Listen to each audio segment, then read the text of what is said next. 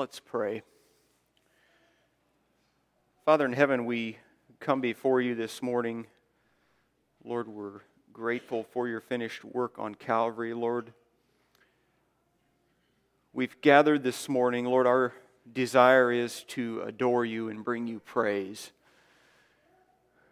We want to worship. And Lord, I pray that you would just calm our spirits this morning. Lord, I pray that the distractions from this past week or this coming week would be put away, that we would be able to hear from your word and to be sensitive to your spirit, and that we could hear and apply from your word the lessons that you have for us. I pray a special blessing on the service here. Pray also for the service up in Elkhart. Be with the one who preaches. Lord, I pray that you would speak through their message also, and may they bring you honor and glory there. We pray this in Christ's name. Amen.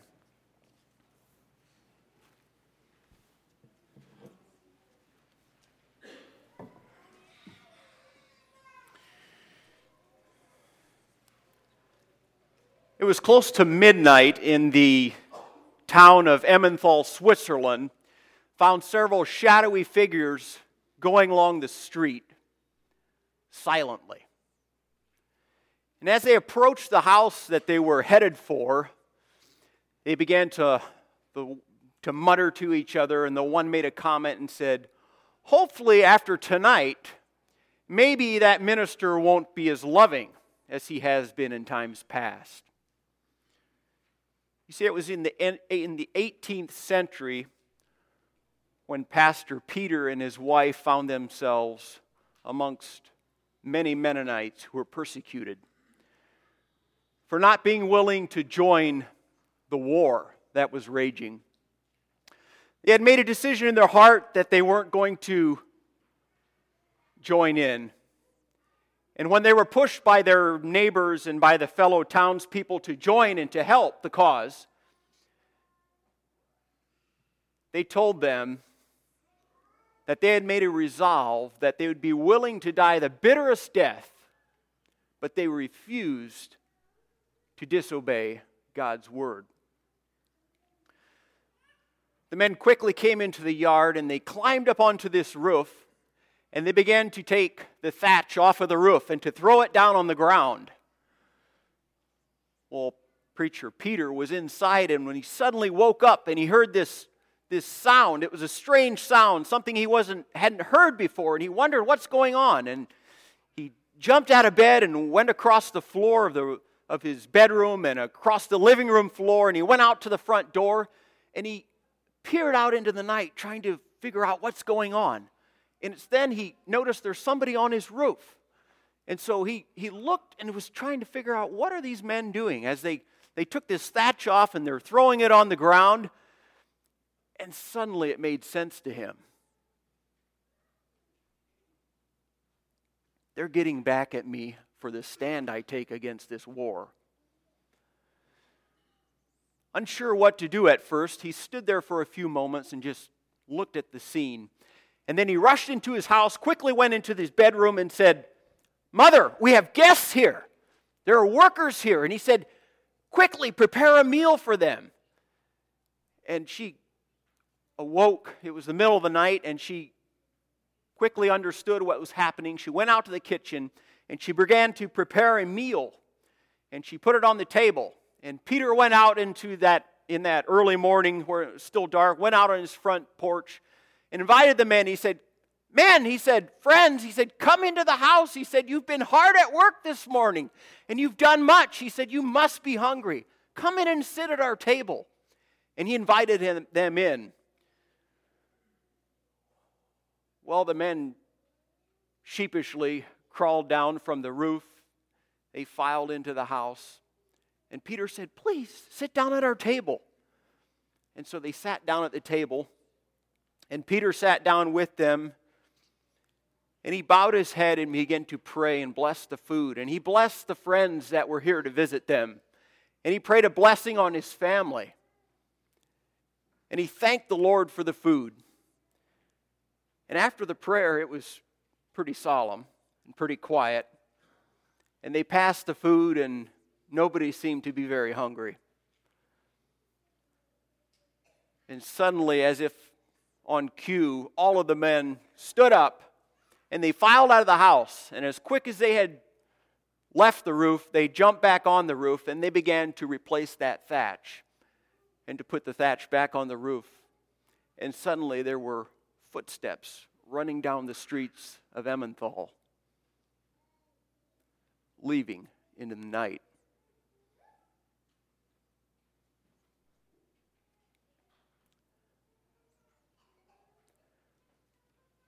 What is your response to people that do things? Sometimes it seems like they do things purposely to antagonize us, or purposely because of who we are or for what we stand for.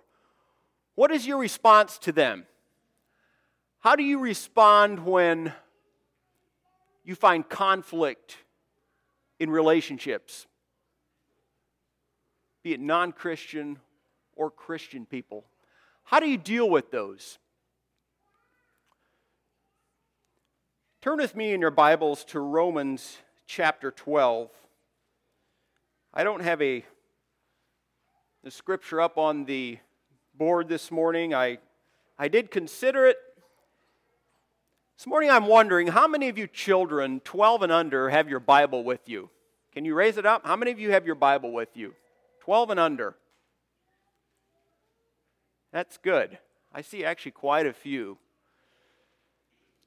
And so while at times I think it is a useful tool to put Scripture up on the board, and it's easy as a preacher to skip around to passages quickly, and you can put it up, and we don't wait on people to find their Scripture.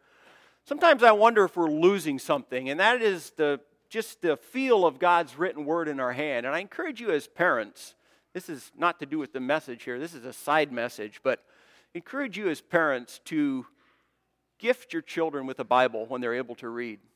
Maybe that's first grade or whatever it is, but give them a Bible that they can carry to church. Children, turn in your Bibles to Romans chapter 12. I've been preaching out of Romans 12 for some time now, and we're nearing the end. But as I study this passage, I got excited again. So let's read in Romans chapter 12, beginning to read in verse 14. Bless them which persecute you, bless and curse not. Rejoice with them that do rejoice, and weep with them that weep. Be of the same mind one toward another. Mind not high things, but condescend to men of low estate. Be not wise in your own conceit. In your own conceits. Recompense to no man evil for evil. Provide things honest in the sight of all men. If it be possible, as much as lieth in you, live peaceably with all men. Dearly beloved, avenge not yourselves, but rather give place unto wrath. For it is written, Vengeance is mine, I will repay, saith the Lord. Therefore, if thine enemy hunger, feed him. If he thirst, give him drink. For in so doing thou shalt heap coals of fire on his head. This morning's message is taken out of that last verse, chapter 20. If you remember my last message that I preached was on verse 19, where he tells us what not to do when we're found in a situation like Pastor Peter found himself. We're told to not avenge ourselves, to not retaliate, or to not pay back evil for evil.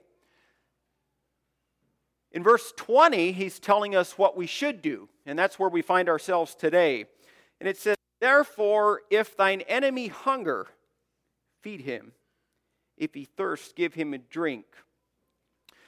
This passage is actually a quote out of Proverbs chapter 25. And if you care to, turn with me to Proverbs chapter 25. I'm going to read verses 21 and 22. Proverbs 25, verse 21 and 22.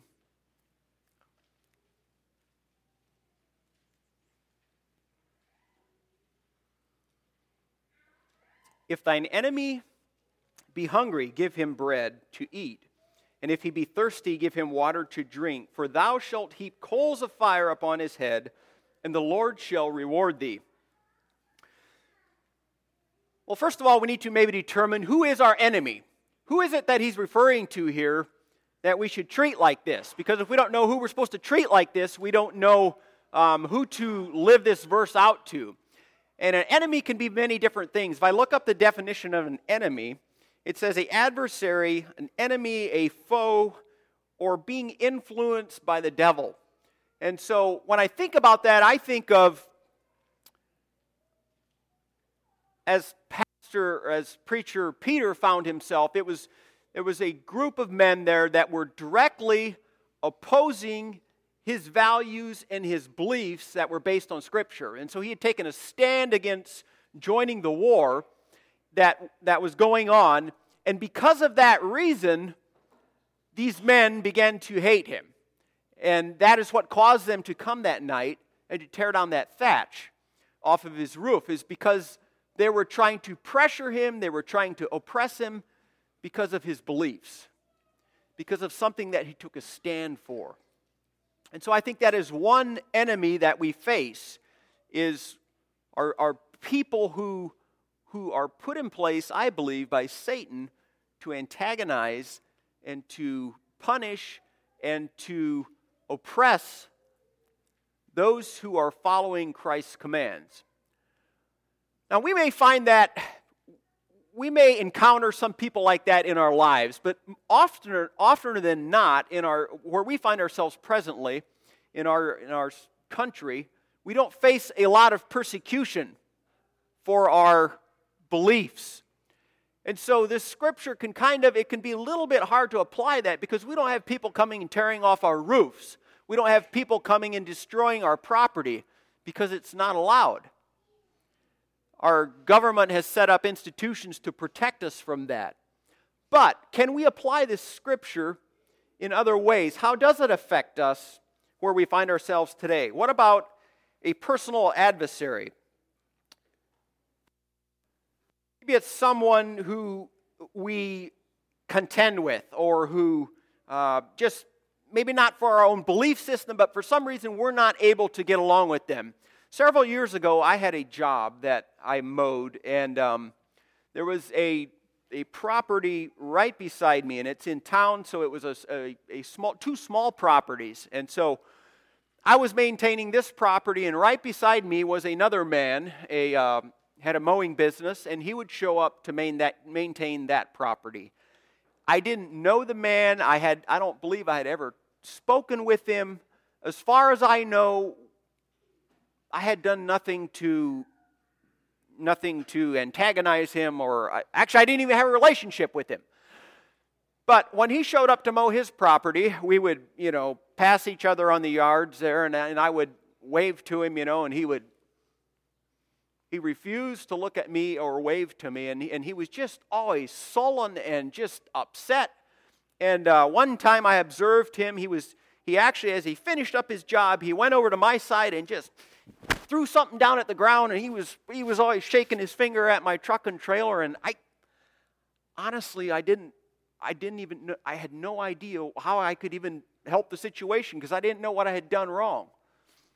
But, there's something inside of me that just kind of makes me want to blow grass over on his side, go the wrong way. And there's, in the fall, maybe when I blow leaves, instead of piling leaves out at my curb, maybe I could just put them over at the neighbor's so my curb would be nice and clean. We find ourselves in life sometimes where we maybe don't have a direct enemy from Satan, but there are people in our lives who just chafe us a little bit, or we have a hard time relating well to them. Can we apply this scripture in those instances? Or maybe those people are even just down the bench from us in church. Maybe those people are a couple benches behind us or a couple benches in front of us. And even though we wouldn't call them our enemy, there are relationship tensions that we feel with them. can we apply this verse in those situations?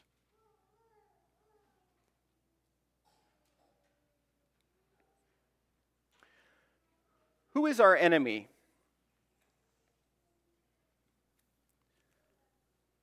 John 13:35 says, "By this shall all men know that you are my disciples,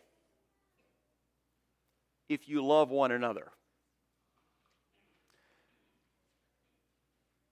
And I think that refers to us loving outside of the church, but I believe there are many eyes that are watching Christians, and they're looking in on Sandy Ridge, and they're observing, and they're saying, if they can't love each other,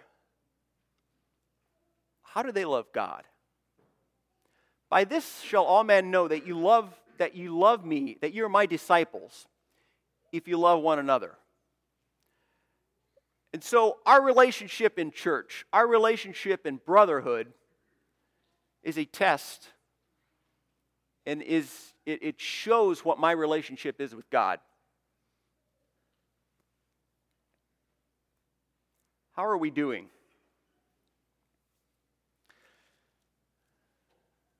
Second part of verse 20 says,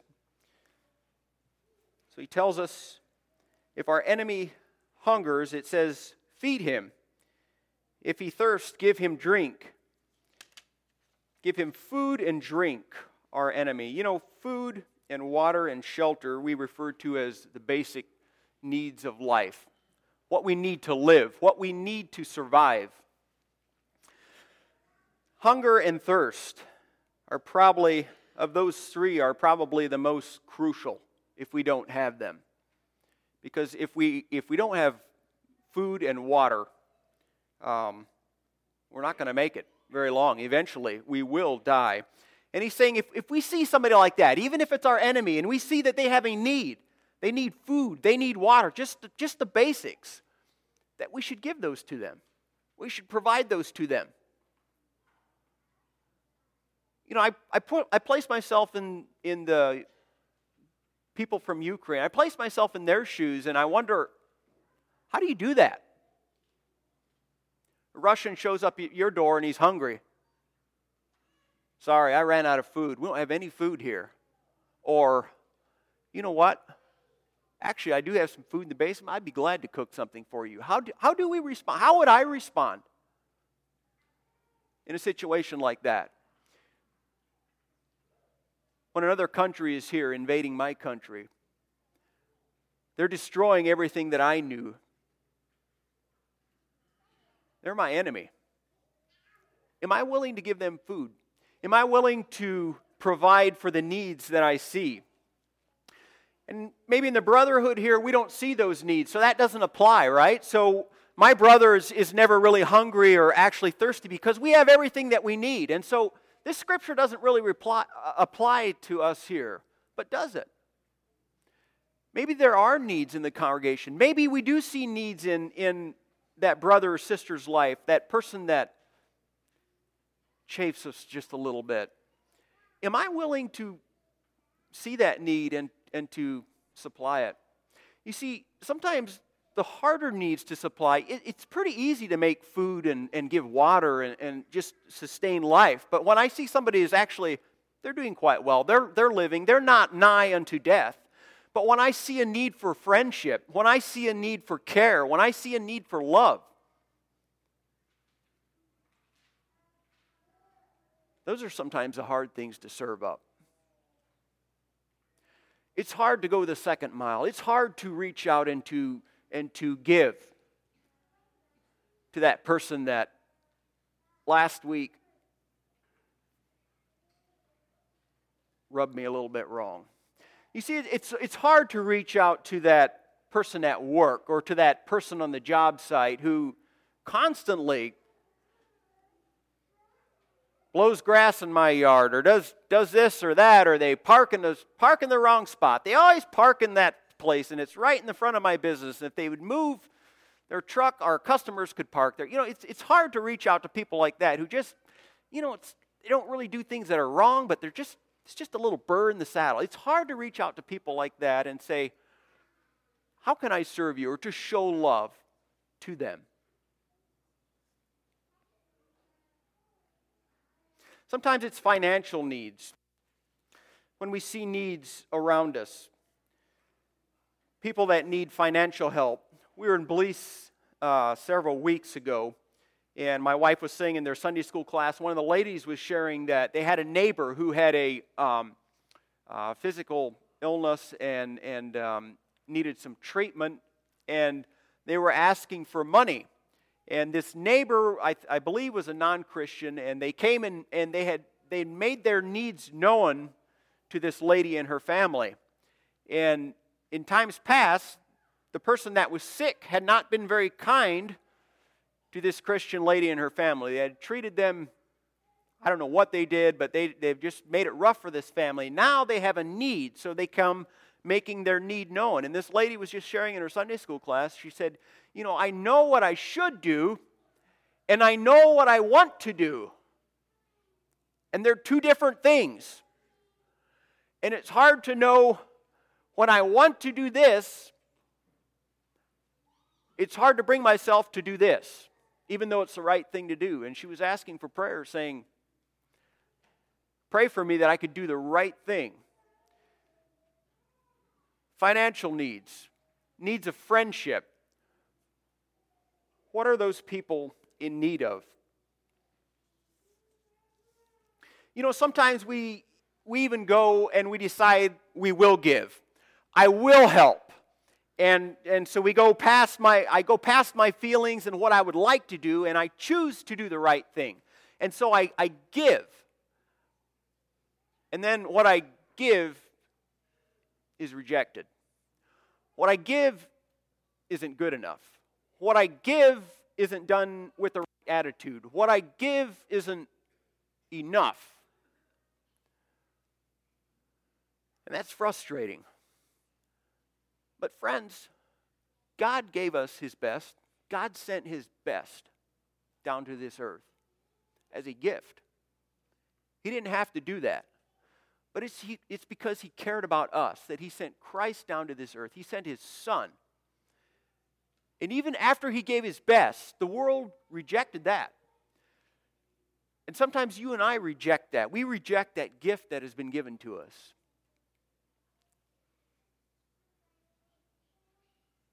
Can I rise above somebody refusing the gift that I give them, or saying it's not good enough, or it doesn't quite meet their expectations?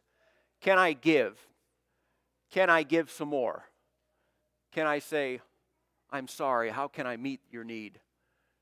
Can I continue to give out of a heart that cares, desiring to meet that need? Not being stingy in meeting that need, not just giving because I have to, because Romans 12 says I should do that. But going past that and saying, being generous with what I have, being generous with my time, being generous with my finances, being generous with my relationships, caring about those people.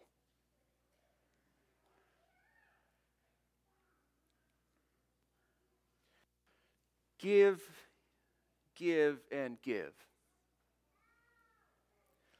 Therefore, if thine enemy hunger, feed him. If he thirsts, give him drink. For in so doing, thou shalt heap coals of fire on his head.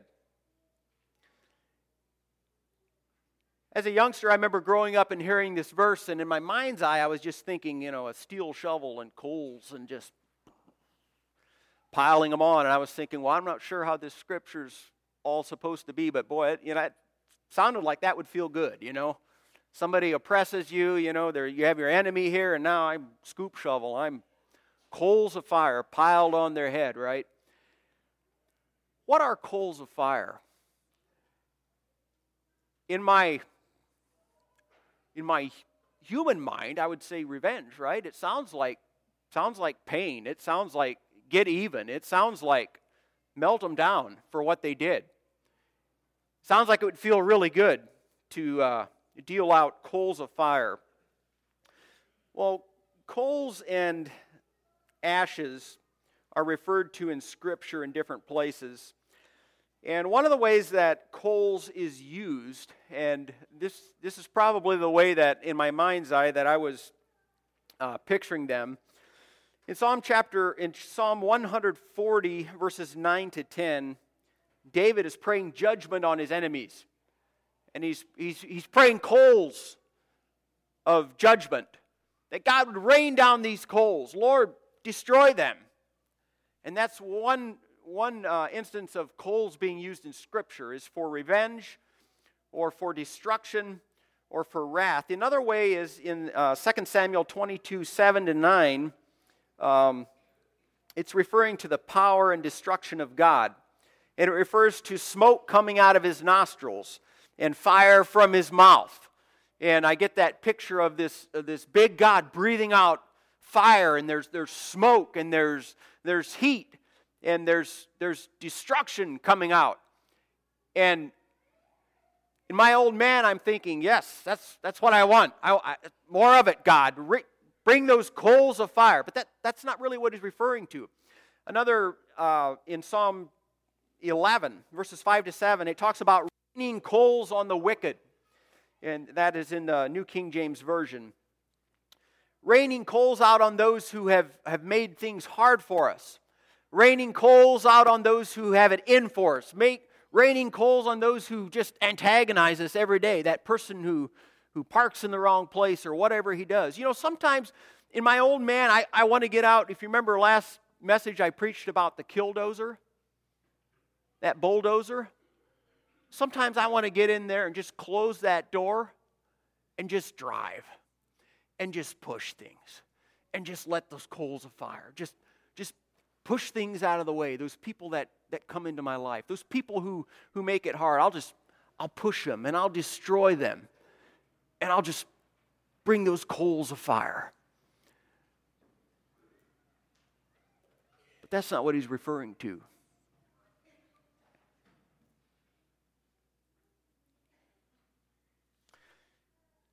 You see, Scripture also uses coals that are burned out, and it refers to them in different passages. Turn with me in Job chapter 42, verses 1 through 6. Children, Job is right before Psalms.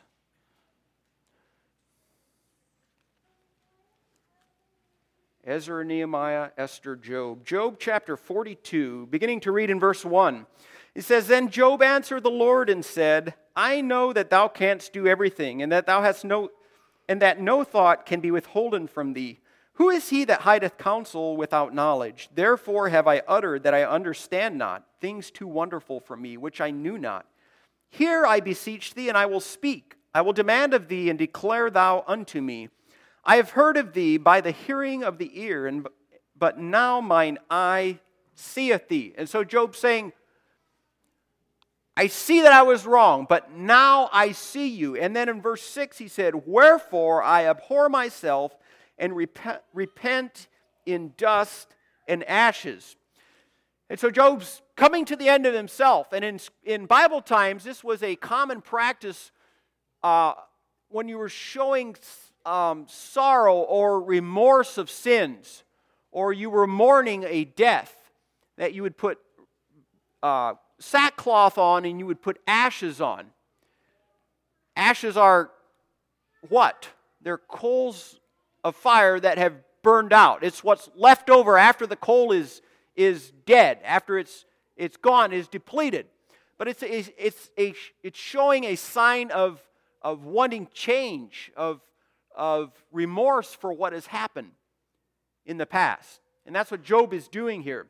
Another passage I like to read is Jonah chapter 3, verse 6. I'm just going to read one verse here, and this is the king. After Jonah had preached in Nineveh, this is the king coming out and says, Jonah chapter 3, verse 6, For word came unto the king of Nineveh, and he arose from his throne, and he laid his robe from him, and covered him with sackcloth, and sat in ashes. And so after Jonah had preached, the king had a change of heart. And he came and he put this sackcloth and ashes on himself. There was a change of heart. There was something, he was remorseful for what had happened. And he desired something different.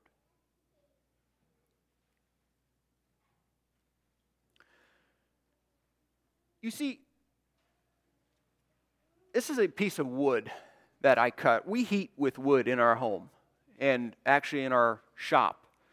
And this is a piece that I had cut for our shop. This piece of wood is hard. This piece of wood has a specific purpose. I designed it in a way for a specific purpose. Now, this piece in itself is actually not very dangerous. But as a young boy, I remember loading wood on the truck, and me and my cousin would be up on the truck loading wood, and our fathers would be throwing the wood up on the truck for us to load. Now, it can become very dangerous very quickly. As a young boy, and you're up there and you're trying to, our fathers were busy talking, and they would split the wood and they would throw it up like that. And we're up there trying to dodge the pieces of wood. So it can become dangerous.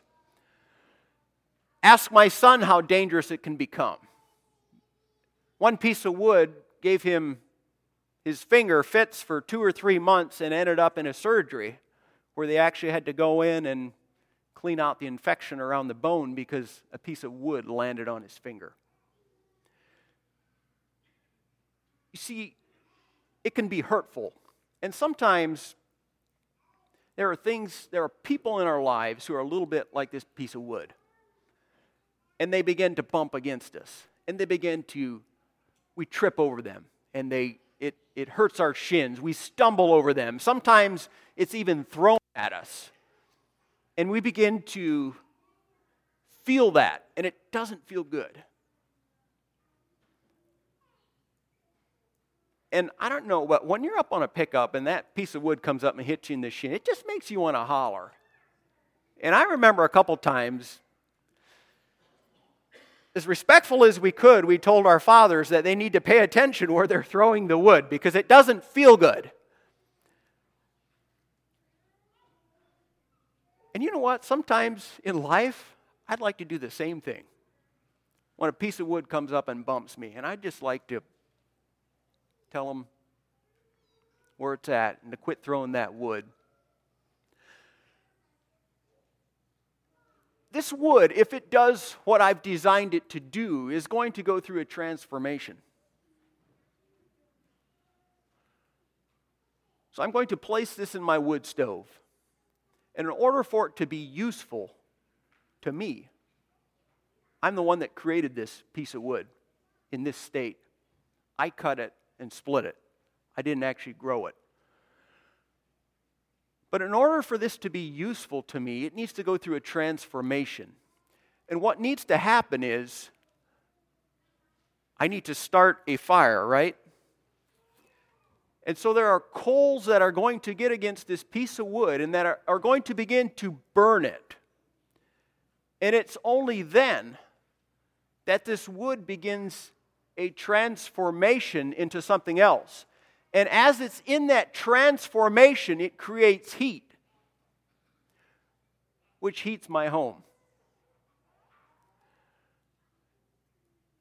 We are to be and place coals of fire against our enemies.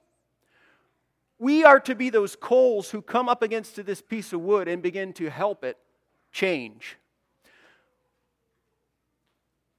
When I go into my wood stove, and last night it happened, it's hard to make wood. It's hard to make wood fires right now with the weather that we have and keep your house at an even 72 degrees. So it's either 76 or 68. It's hard to.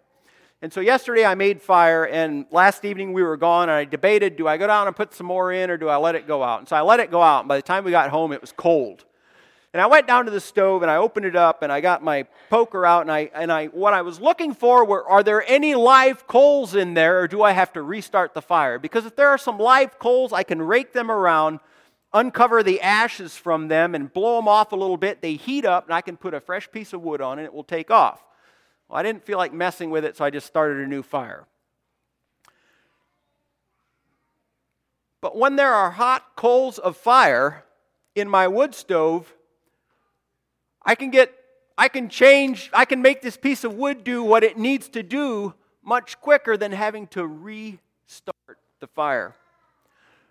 Friends, we are to be the coals of fire to those around us. We are to be coals of fire to those who bump up against us, to those people who bump us in the shins and who we trip over. Because God wants to transform them into something. And what happens is, as that coal comes up against this wood and begins to burn it, eventually it becomes a coal, but once it goes past that stage, it becomes ashes. As I said earlier, Scripture refers to ashes as being a type of remorse for past things that have happened. You see, it's as we are those coals in people's lives. As we are those coals, we don't change them, but we are the agents of God to help bring about that change.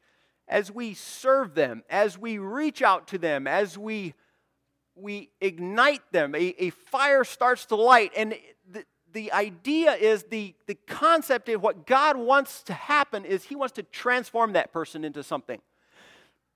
But we are those agents. We are to be the hot coals. We are to be the coals reaching and changing and igniting the fire so the Holy Spirit can do His work. A scripture came to mind this morning, and I'm going to be open to correction here if I'm taking this out of context. And I read this scripture in Revelations chapter 3, and it's where he's preaching, or he's speaking to the church of Laodicea. And he says, I would rather have you hot or have you cold. I don't want you lukewarm, or I'll spit you out of my mouth. And I never could quite, I understand the concept that we're supposed to be on fire. God wants us on fire. He doesn't want us in the middle. I understand that.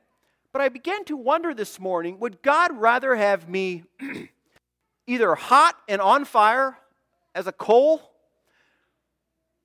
or would He rather have me be in the ashes place, where I'm remorseful for what I've done? He doesn't want me in the middle, where I'm not really sorry for where I've been, and I'm not really affecting anyone on this side. I'm not a coal to anyone. Am I taking that out of context? I hope not. But I think there's something there. I think God would rather see us on fire, being that hot coal, or being cold and being in that ash state where I'm remorseful for what I've done. I'm mourning for my past sins and saying, God, light that fire. Light that fire, Lord. Let me be a coal. You know, another interesting concept is, you take this wood, and if you burn it and you cover it and you don't let oxygen get to it, what happens? It burns down and it turns into a piece of charcoal. And it's still very useful. That charcoal actually will burn hotter and longer than just a piece of wood. Heaping coals of fire on somebody's head is being active. Coals of fire are active. They're not passive. It is acting, it is doing, it is serving. And I believe that's the state as Christians that we're supposed to be in. We're not supposed to be in that, yes, we need to come to that state of mind where we are in sackcloth and ashes. I'm remorseful for who I was, and I'm remorseful for what I was, a sinner lost. But now I'm grateful for what God has done, and I'm on fire, and I'm going forward, and I'm affecting other people. It is important that I don't stay in that state of remorse, but I live out of that. That's what causes a transformation, a fire that reaches out to people around us in the community, that reaches out to people here in church, that reaches out to people at work, and serves the needs that are there. Let's kneel for prayer.